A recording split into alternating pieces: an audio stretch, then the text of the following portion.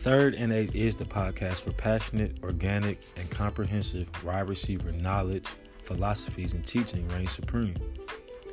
Coaches and athletes gather here to talk all things wide receiver. This grants great opportunity to quarterbacks and defensive backs as well. Breaking down the whys, understanding terms, learning what different coaches may have different philosophies and why.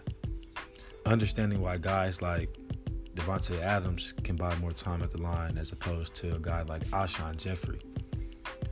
Is that more about their wide receiver attributes?